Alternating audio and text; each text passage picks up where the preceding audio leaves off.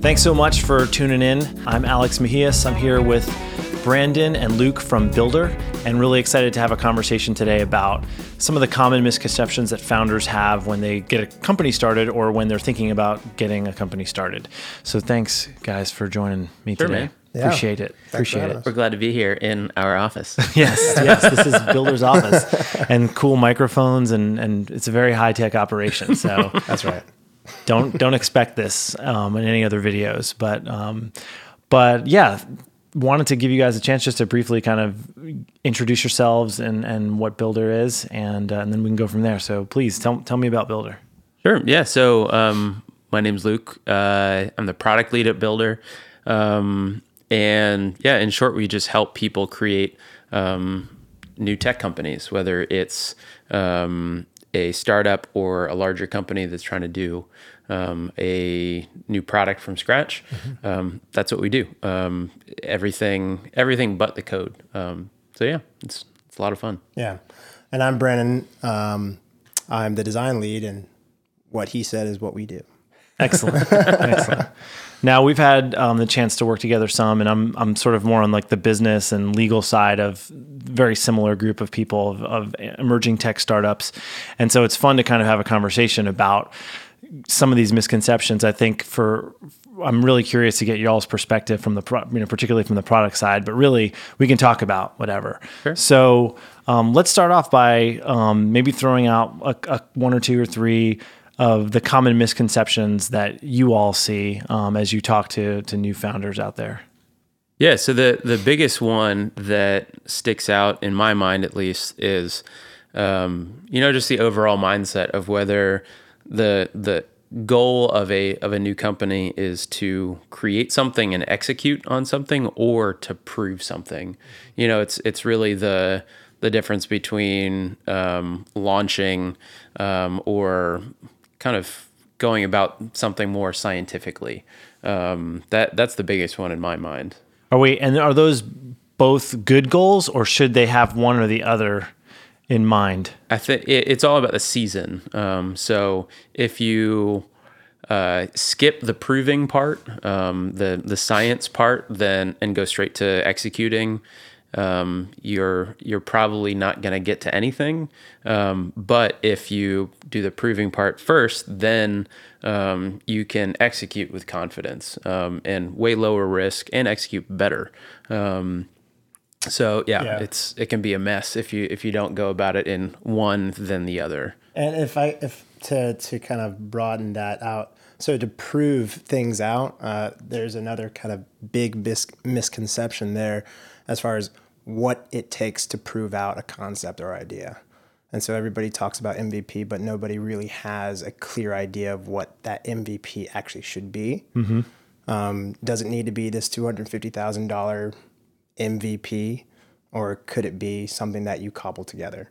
And so we've had a lot of conversations around that, and a lot of people come in thinking that, okay, it has to do this, it has to have these features, it has to do these things, and we're like, whoa, let's reel it back. Yeah. So I want to talk more about proving, like how do you go about proving? And I'm assuming that this applies to brand new companies, but also maybe a new product that an existing company is launching, or a new service line that an existing company might be launching as well. Yeah. So that a lot of proving in the startup world, you get to like numbers around traction. But we really talk more about proving things in terms of product market fit and customer value. So we generally go about things in 3 steps. We call it the serial method. There are plenty of other things to do that with, but it's 3 steps. So the first one is opportunity. That's just answering the question: is there a big problem in the market? The second one is the value stage, which is, do people value a solution to that problem, which is not always the case. And how much do they value it? Because it could be a big problem, but nobody really cares, and they only value it a little bit because it's that value that you're monetizing. And then the third step is there a profitable way to actually deliver that value, because it could be something super valuable, but you can't actually figure out how to make a business on delivering that value. So those 3 points of layers of proof is really what we build the foundations of new companies on. And if you can check all those boxes, then it's time to execute. And is that something that typically happens before you start working on an MVP or while you're working on MVP, or how does that, interact with your MVP?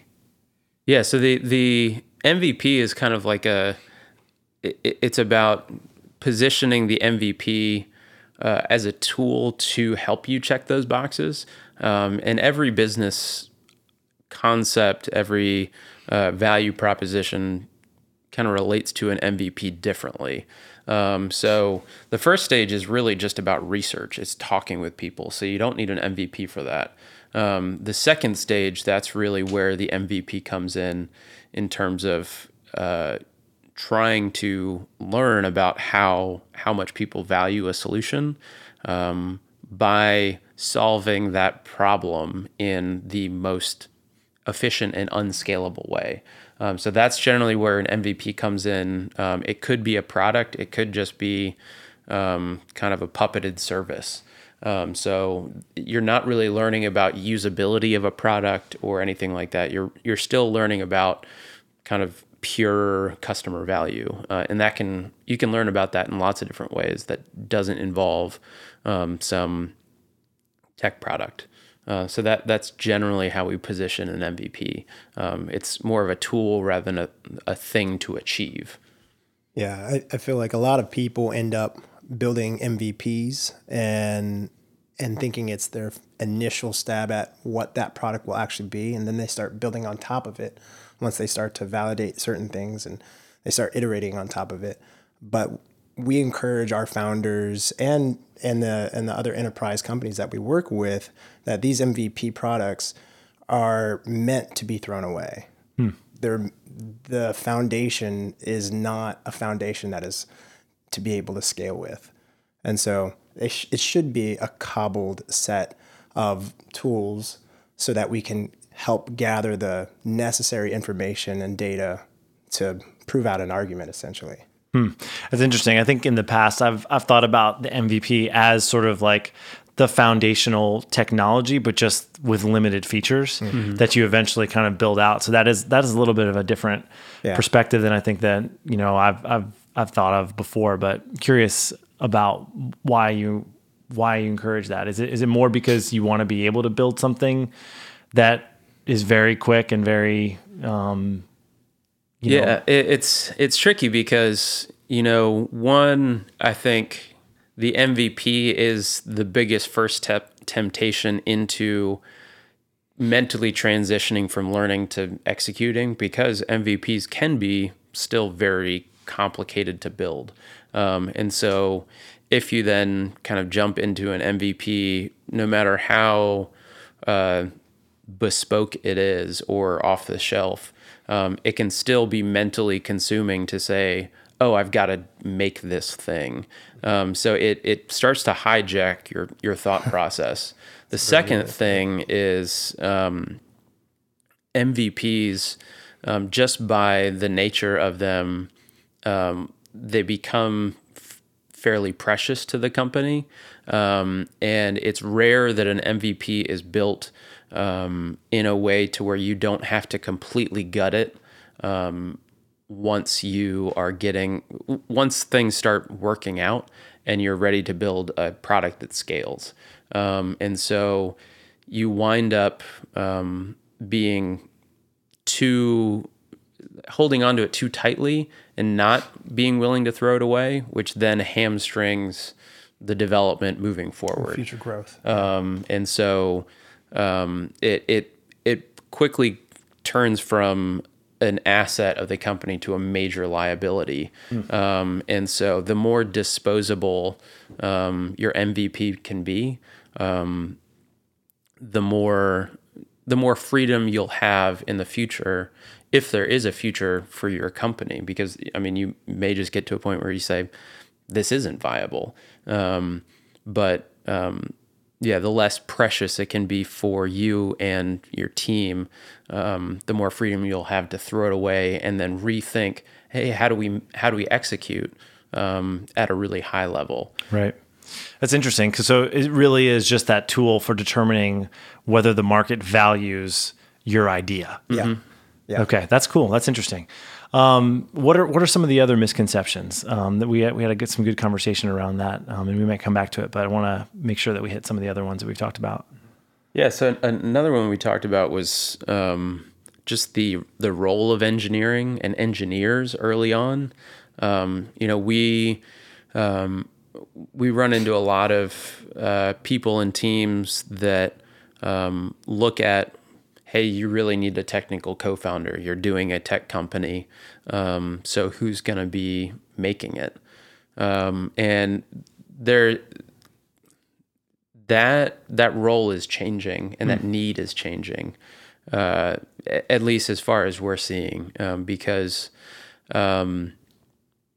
tech companies or tech startups are no longer about like what is technically possible, or is this idea technically possible, because 99% of the time it is.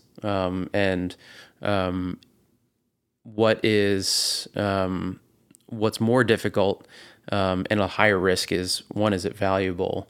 And two, how do you navigate the process? And so we've been kind of landing more and more on you need less, if not no tech talent early on, like as you're proving things, because again, engineers, you get into the mindset of now you're executing, you got to make something. Yeah. And that's what engineers do. And so if you're not in the making phase, you don't necessarily need makers around to make something. Right. And so Or we builders. see the Our builders. and so the more important thing is really sales. Yeah. Early on, what you're doing is talking with people, Yeah. and trying to get people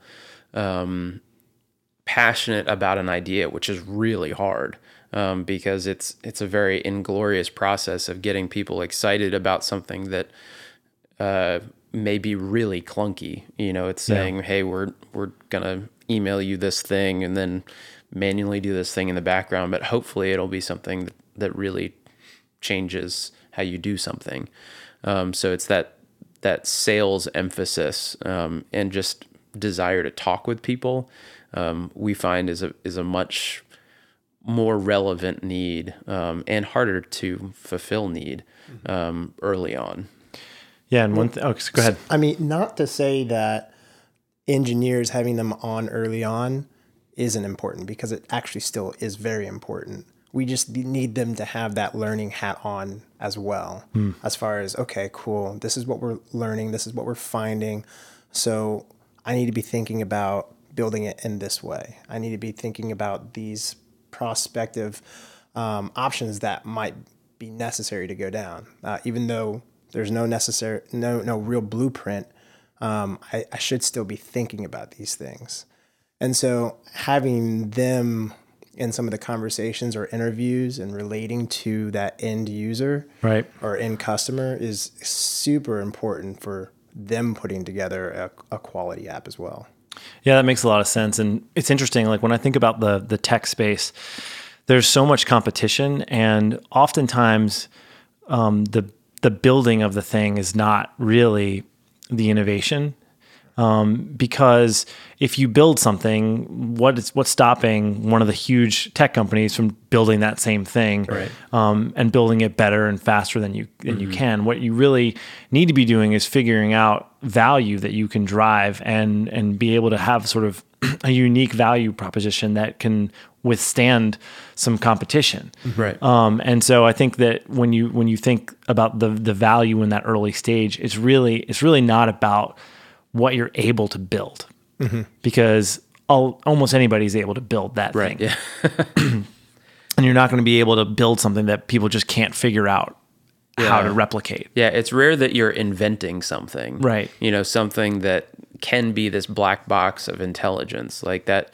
I mean, that's, at least from an IP standpoint, that's the nice thing about machine learning. If you have access to all this data, because you are like, it's inherently kind of proprietary based on the data that you're feeding into a model. It's still often off the shelf models, but it's more and more difficult now to invent something that's either difficult to replicate, or a company would look at it and say, we should just buy that rather than build it.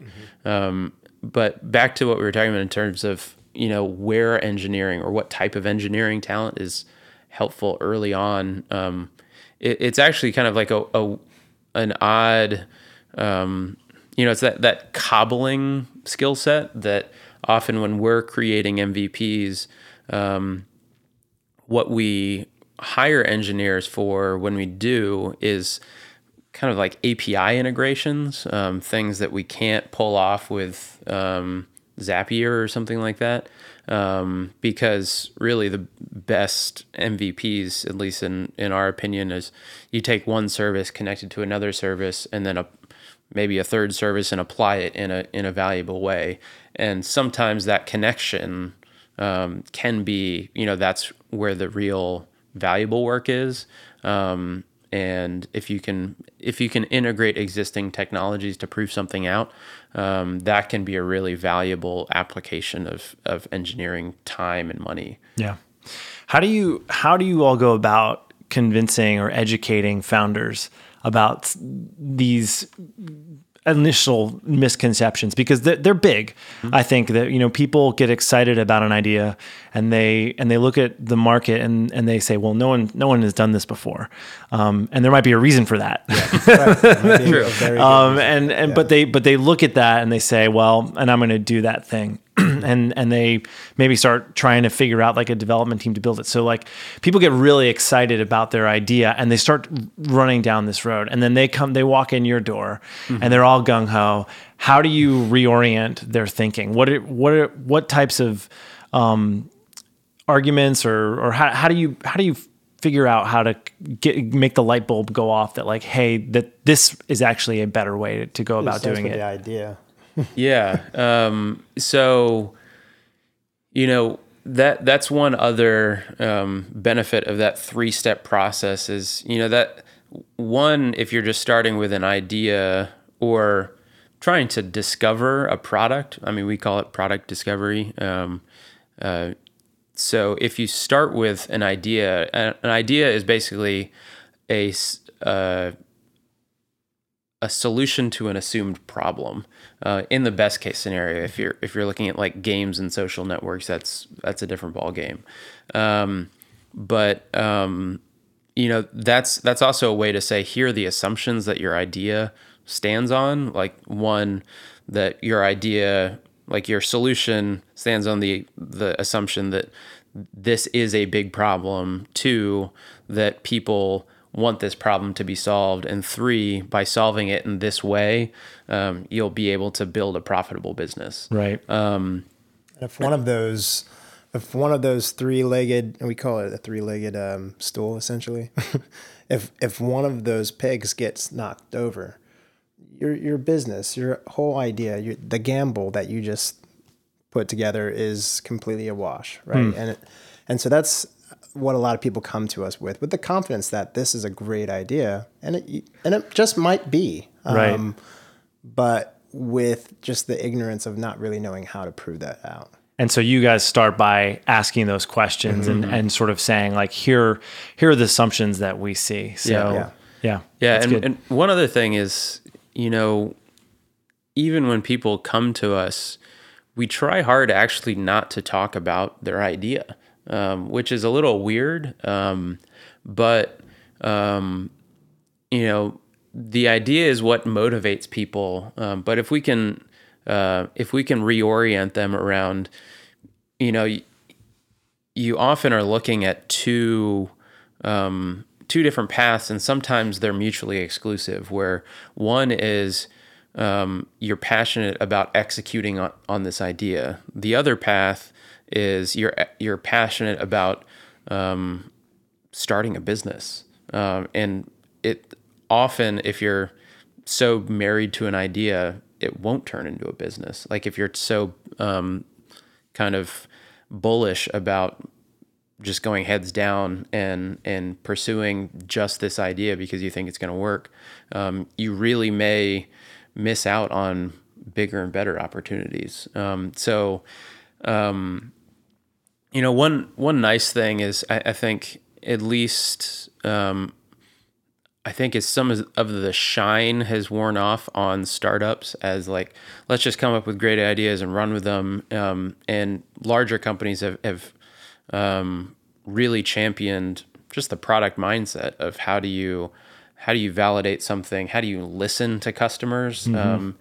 It's just a general kind of disposition of humility. Listen to people, do things that they care about, and try to not be too married to the things that are in your own head. I think that kind of prevailing in the culture has also made it easier to where when you talk about validation, people are like, yeah, I've heard of that. I know that's a good thing to do. So let's do that.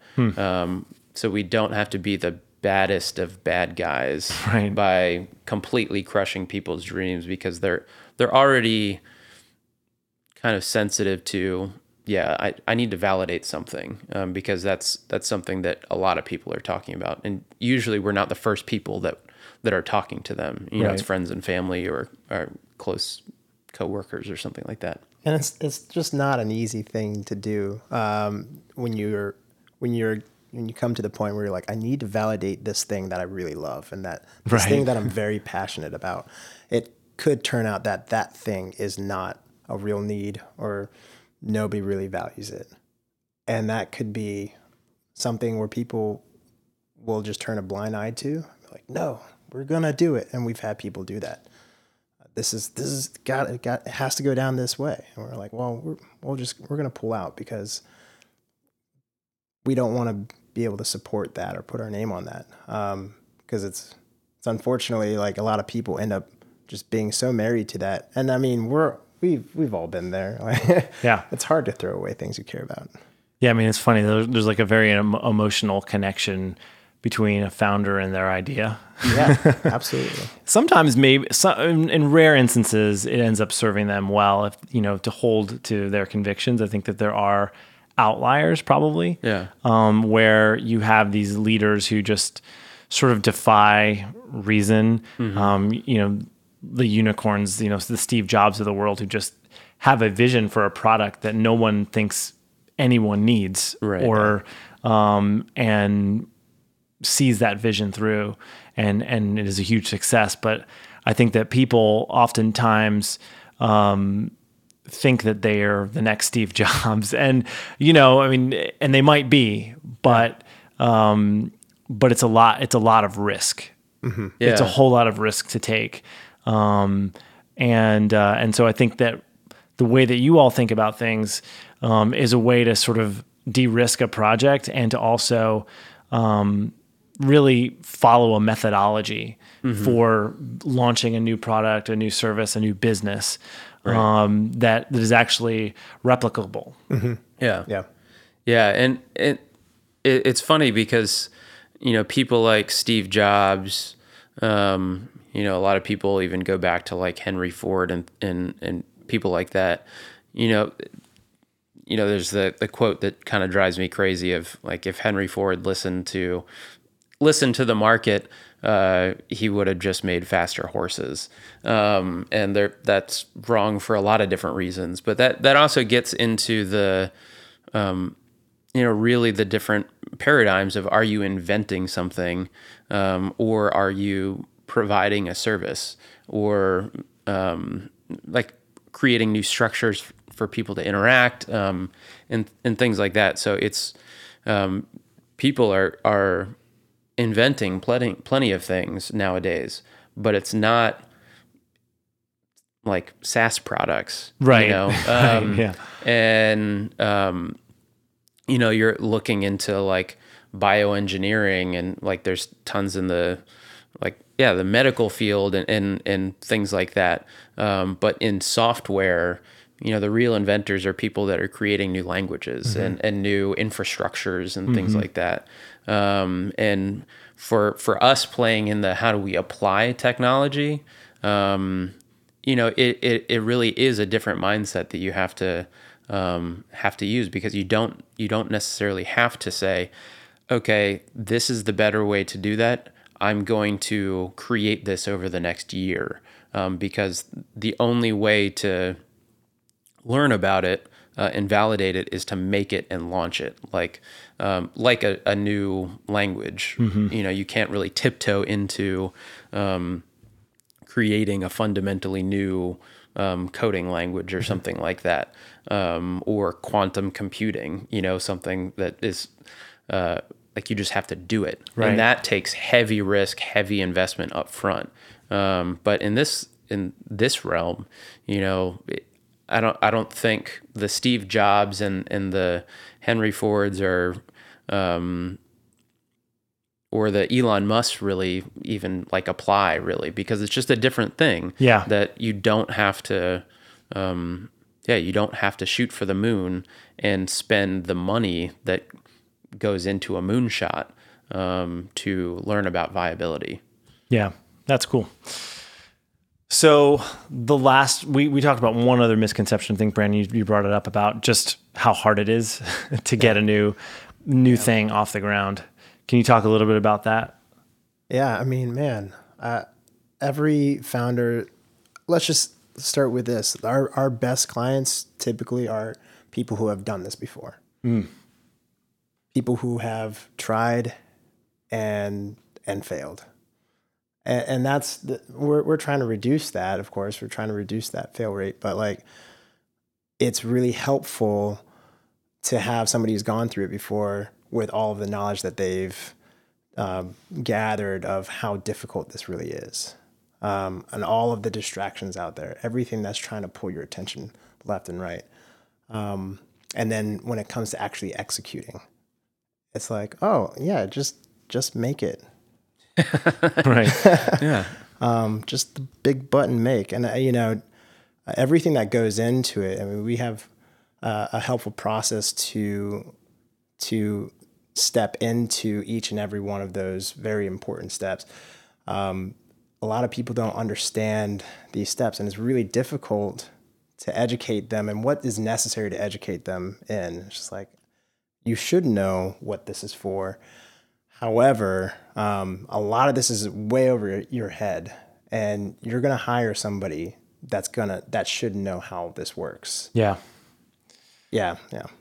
Yeah. We look at it a lot as, like entrepreneurship is a team sport. Yeah. It's unwise and also unfair to expect one person to be not only capable, but excel in so many different areas and different seasons of a company. And so, yeah, it's okay to lean on the expertise of others. And part of that really comes with the ability and willingness to trust other people. Often we find when an idea and a founder's vision is so precious, it becomes really hard to trust other people. And I get that. And so that's part of the reason why we try to downplay things like vision, because it makes it much easier to pull other people in and trust them, and delegate in ways that other people might really excel. Because then, I mean, that's the making of not just a great product, but a great company, that's led by someone who knows their strengths and weaknesses and can delegate, and trust other people with their skill sets. And so, yeah, it can become such a personal challenge of what can you let go of, or who can you lean on? Yeah. That founders can be their own worst enemy. And if you don't, if you can't see that propensity in yourself to control, and like do the Steve Jobs thing or whatever that would be, of just being the visionary founder, that it has to be my way or the highway, because I am right. And if it doesn't have to be like that, then, I think it can turn from an exercise of luck. Are you just so happen to be like the lucky one, or the genius? And then you can change it into more of a challenge of skill and experience and delegation and team building and things like that, which I think that's a better game to play, at least in my opinion. Yeah, definitely. So don't go it alone is the message, and be open to others' contribution, ideas, and letting go. That's good. I like that. Yeah. Well, I really appreciate y'all taking the time to speak, and I think we could talk about this for a whole lot longer, but we'll kind of leave it here for now. But if people want to get in touch with you all, what's the best way for them to reach out to you? Yeah, so we're just about to launch a new website, where it's startwithbldr.com. And that's usually the best place for we're doing a lot of portfolio and blog and podcast stuff. We're ramping up to that, but for now, our site's a good spot. We always love to talk with people. Great. Well, thanks so much, guys. Thanks, man. All right.